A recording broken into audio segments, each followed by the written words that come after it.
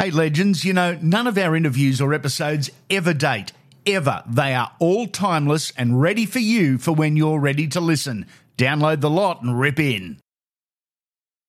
Everyone at some time has a question about their finances. For all your answers and a free chat, contact our sponsors, Galaxy Finance, and ask for Leanne. Any questions, any queries, they have the solutions, from home loan lending to complete financial planning. With Galaxy Finance, they'll do all the work for you and find the best possible deal. They'll do it all. Get in contact and mention Unfiltered for that free chat. A free chat, no obligations, a free chat just by mentioning Unfiltered. Get in touch with Leanne at galaxyfinance.com.au. The great ones, they're different. They really are. Not better, just different. Sure, there's a physical power, a mental strength, a complex but resolute constitution too.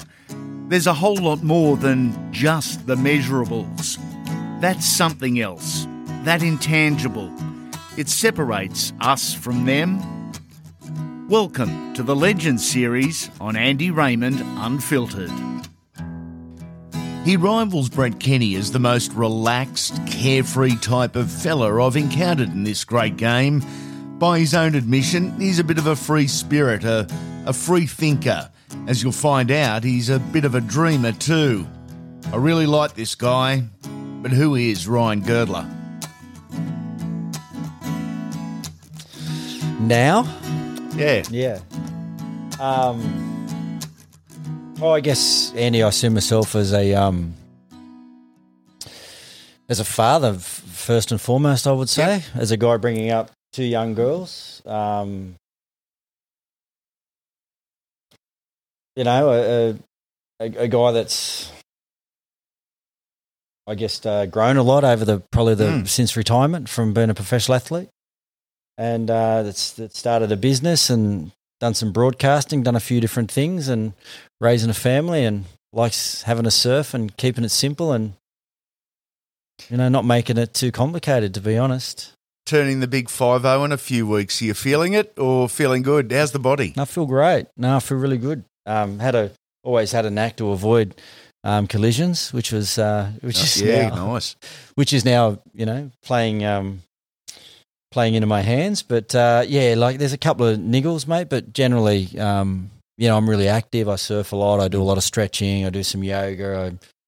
My wife sort of took me down that path when I met her 20 years ago. Yep. Just when I'd started retiring, and showed me a different way. Like, I eat a lot of, I'm really conscious of diet and so forth. So hence the restaurants and the cafes. So, mate, I'm in good nick. I'm feeling good. I'm feeling really healthy. Love that. Mate, an association with professional rugby league as a player, media commentator for 32 years, about the same length of time as me. I get footied out. I know it sounds weird because for many it's the dream job. And look, it is, but it does my head in at times. Are you the same, or do you not get footied out? I think I've just learnt, I got footied when I retired. I needed to get away from the game. Yep. So my wife's from overseas, so I actually jumped on a plane and went and lived in Germany for 6 months and passed up on opportunities that could have aligned me with the game for that period, and always thought that that was maybe going to be a sacrifice, that if I didn't make then and I stayed in the contest, in the game, well then,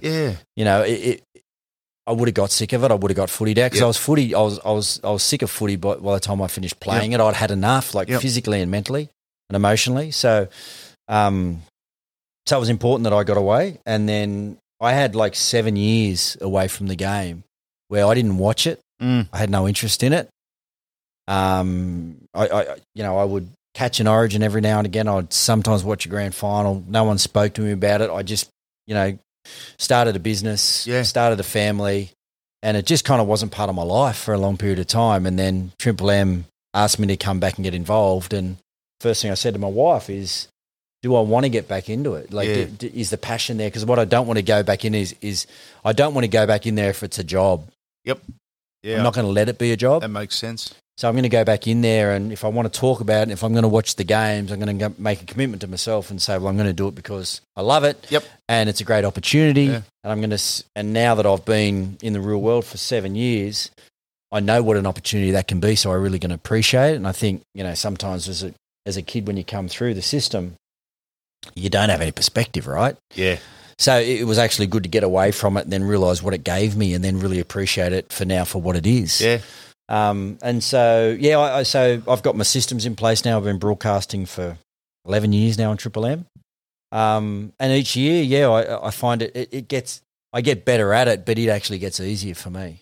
Interesting and logical, but something not spoken about a lot. You mentioned physically you were footied out. I get that, and I think everyone would get that. But mentally and emotionally, there is such a mental and emotional toll from being a professional athlete or a professional rugby league player.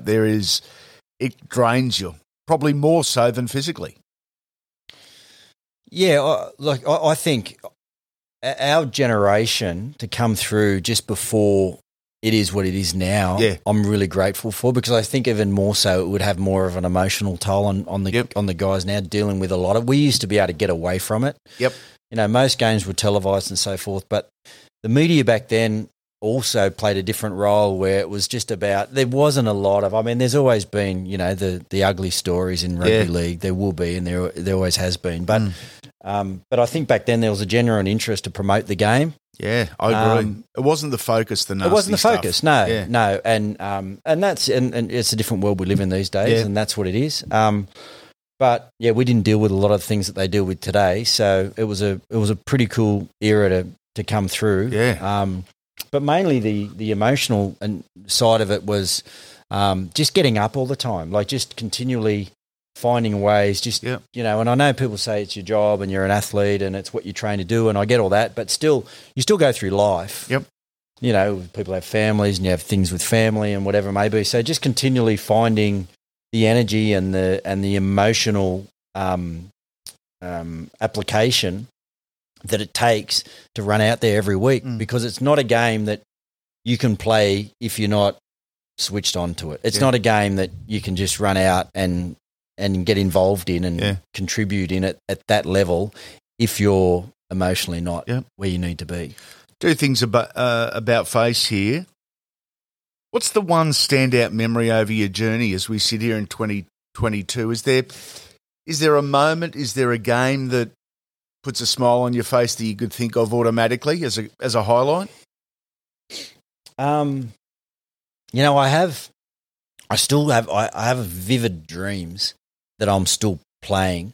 Really? Like vivid. I wake up all the time and I say to my wife, you know what, I played again. And sometimes I'm this age and I've made a comeback and I have these really vivid memories of the preparation, going through the process and getting ready to play again. And it's crazy. And I wake up and I actually feel like they're so real that it frightens me that I can get into that much detail and it be an actual dream. It's a bit crazy, actually. But I have lots of good memories of Penrith Park on Sunday afternoons and just having really good afternoons down there with family and people on the hill and good wins, and then going to the club. And they're not the big crazy Origin or grand final moments. Like they're obviously there as well.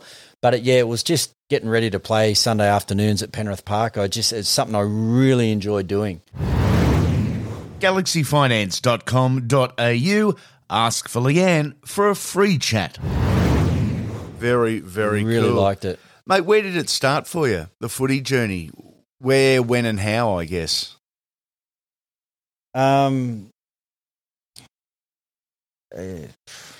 It's no, super story, inspiring thing. I just picked it up as a kid. My brother played it. Older brother played it? Older brother played it. So I started playing it at probably 11 or 12. I think I played I played soccer and that earlier. And then he played league. So I just went to league. I surfed a lot, did nippers. And was actually, pretty ordinary at it. I think you weren't the superstar kid. I wasn't that interested in it, to be honest. It wasn't something that I just did it on weekends because my family and that did it. And then I think at like didn't make SG Ball side, or did I make SG Ball? Didn't make Harold Matthews side. Yeah. And then was a little bit upset, and I think the fact that that hurt my pride. I went to it. Not that I was, good enough to. It was a side. They won the Harold Matthews. They won the SG Ball, so we had a really good junior Illawarra side. And I just got into the area, and I remember trying out, and I think I was more pissed off the fact that I didn't make it more so than that I wasn't good enough to make it. I was angry. It's hard to explain, but I was super competitive, and I liked to win in whatever I did, and the fact that I didn't make it upset me more than the fact that I didn't make it. Yeah. No, that makes plenty of sense. So I think that was kind of a bit of a catalyst for, well, next time there's a side, I'm going to make it. I'm making it, yeah. And so that's kind of where the competitive side of it started. Then I got drafted into the SG Ball side. We won that. I was at 15, and then they took me straight into an academy. And then I was playing reserve grade I was playing under 21s at 17. Yeah, you were. Yep. Something like that. And then, just went from there. You debuted as a teen. It was Sunday, July 21st, 1991, Illawarra versus South Sydney. Yeah. Do you remember the day? Yeah. What stands out? I finally get on. I come off the bench, and this is back when they have when you play 21s, you play reserve grade, you're still sitting on the bench, you're starving.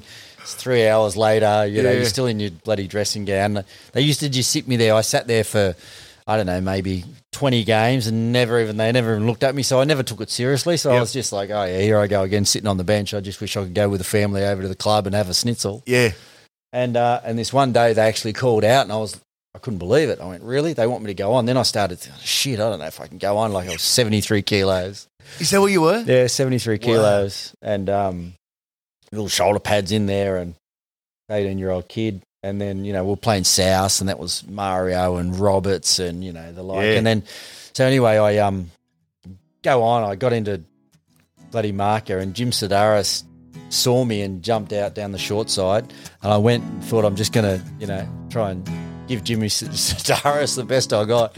And he just put his palm in straight between my eyes, and then just threw me on the ground, and then ran over the top of me with, every stud that he had on his boot.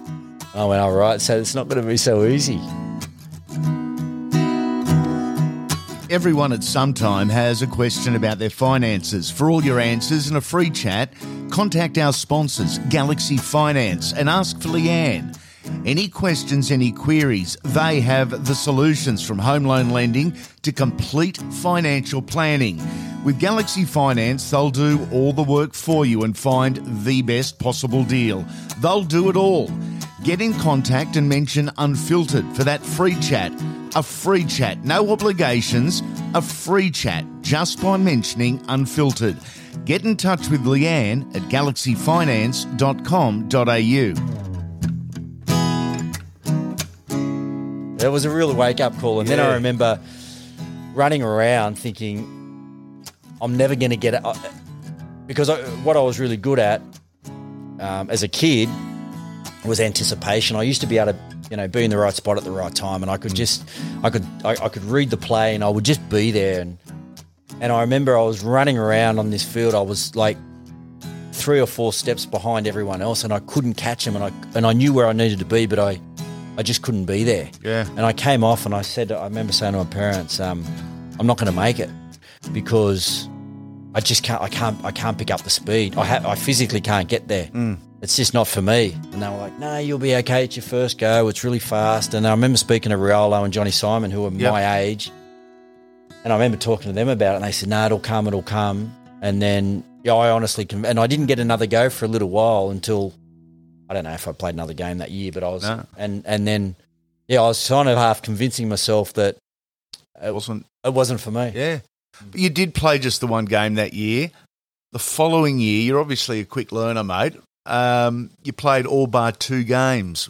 What a year that was too for you, but for the mighty Steelers. Yeah. Well, I got a run in the Tooheys Challenge, which was the preseason cup. We won it. So I actually got if I didn't get another go against in that 91 season, that was because I couldn't keep up with the pace. Someone else saw it, obviously. And then, I think I got a full preseason training in, probably got to about 76 kilos, and then got a couple of trials, and the trials then were obviously a preseason competition, so they're quite serious. And then got to play, and we had all sorts. At that point, Rodwell and Mary and McGregor and Wishart and McIndoe were our outside backs at the Steelers there, like sensational, and pretty established, all playing rep footy, pretty good. But there was always one of them out. So then I was just the guy that would come in either left, right, wherever, and just fill that hole. Okay. So I did that for the preseason, won to his challenge in the centres. And then, as you said, played 95% of the games the following year, but always being that guy that was just filling in for one of those guys that was out. And that's why when the finals came around, even though I'd played every game, there was no spot for me because all those boys were available.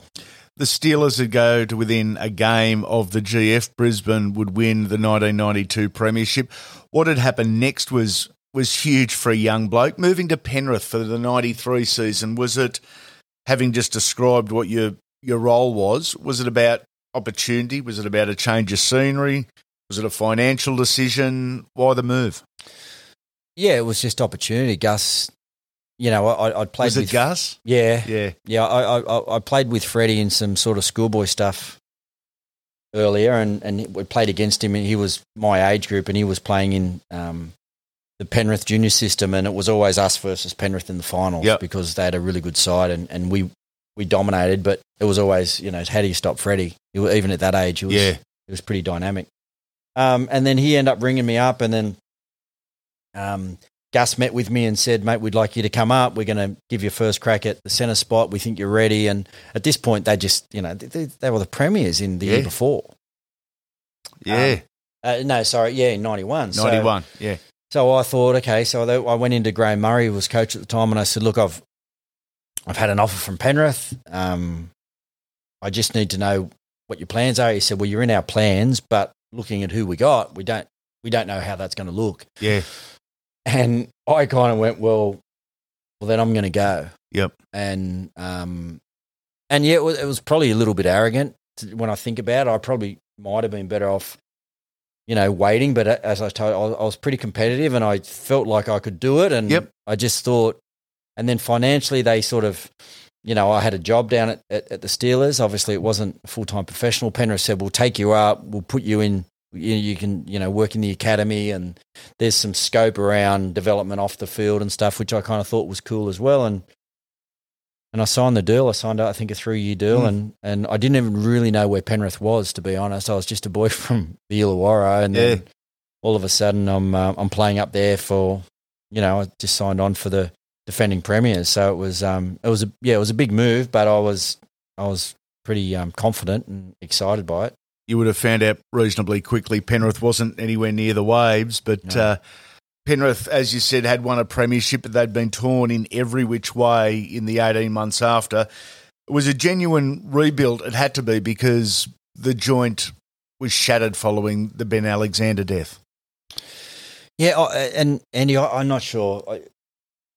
An event like that with such an important person to the team and the community, I'm just not sure they ever recovered. While I think maybe in the early part of the 2000s when they had these new guys, but it was a really tough time to be out there, especially from a selfish perspective, from a young guy that needed some support and some stability.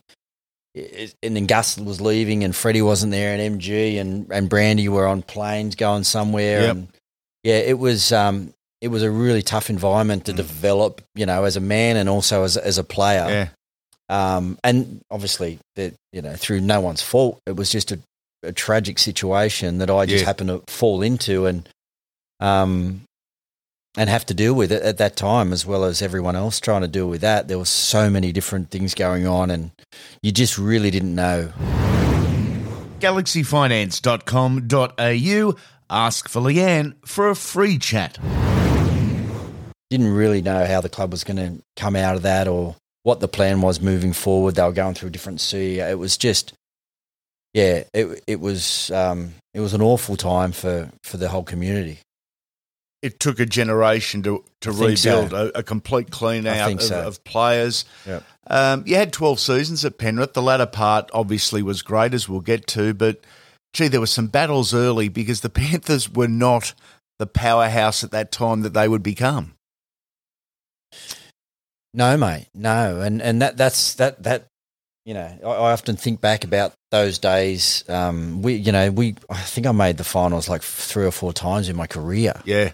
You know, like we came at the bottom of the ladder, like it was hard work, mate. Yep. It was exhausting. And that's when I talk about emotionally, like without trying to sound narcissistic, like there wasn't a lot of help. Well, when you're the senior guy and things aren't But even going, when I was a young guy coming through, because all the senior guys were gone. Yeah. Right? They were all moving on and retiring and doing other things. And then we lost Freddie, then we lost Gus. And then, you know, we had there was no leadership from the top. You know, we didn't have people coming in that could, you know, really influence the way we were going. We weren't bringing the right, like we brought Mark McGaw in, and there were just people that were just looking for opportunities. We weren't, you know, there was just the business just wasn't being run correctly. Yep. And mate, we were at the bottom of the ladder every year. It was exhausting. And then, you know, with, you know, there goes limited opportunities to play rep footy, limited, you know, finals appearances, like all of that, mate. Like when you think about it now, and I think about the era that we came through, I mean, we all did really bloody well to achieve anything, to be honest, because it was a slog. It was. We looked towards the back end of your time there. 01, wooden spoon. 02, not far off. But 03, it's time to put a bit of a smile on your face. What a ride that must have been. Yeah, well, I thought it was. I never thought it would happen. Right, I thought it was over. You know, I was 31, and we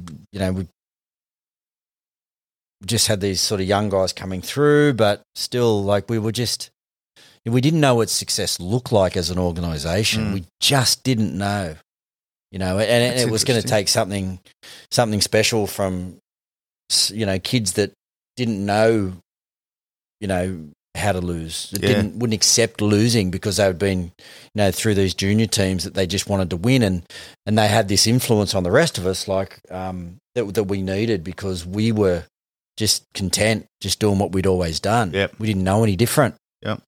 They weren't bringing people in to make change, and that happened. You know, there was some really ugly years there in 01 and 02 with Simo, Roy Simmons, who had coached for a long period of time, and we went through some horrible moments where we didn't see eye to eye, and the board had asked me, you know, questions around how do we get success, and then is Royce the man? And I'd told them that I did, you know, and I sat with Royce and I told him this. I said, I think we need a change. You know, things need to change, and so they did that. They made some tough calls and you know, Royce is filthy about that, and we didn't speak for, you know, I don't know how many years, but I sat in front of him, I remember, in his office, and he said, mate, what did you say? And I told him, and I said, mate, I just told the board when they asked me what I thought we needed. I told him that I think we need a change, you know, and I actually had told,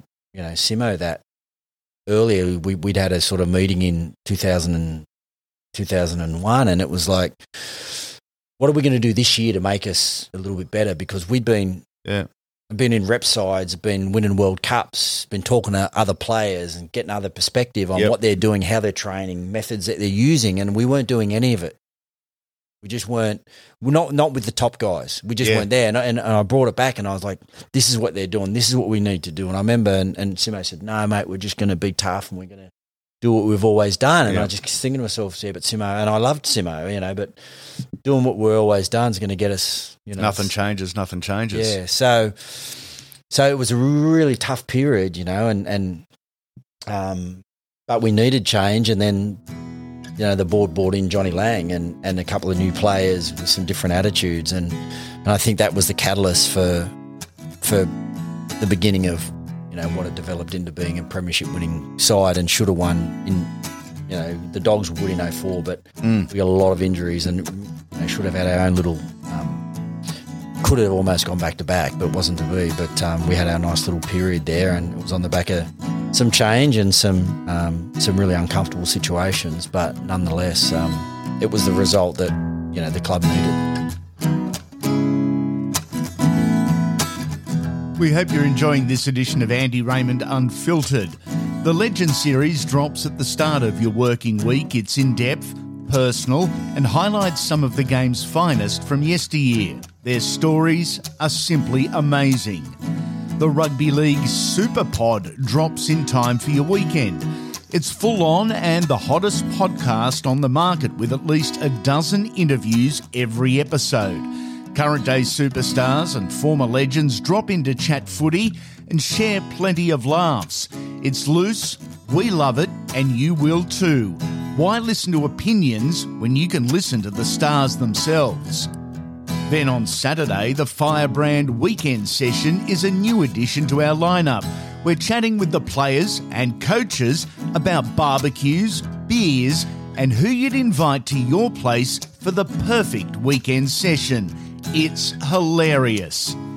To keep the content coming, we'd ask if you could spare 30 seconds when you're done here and leave us a 5-star rating and review on the app you're currently listening on. It's huge for us as we look to expand the brand and bring you more. Make sure you come back soon. Legends.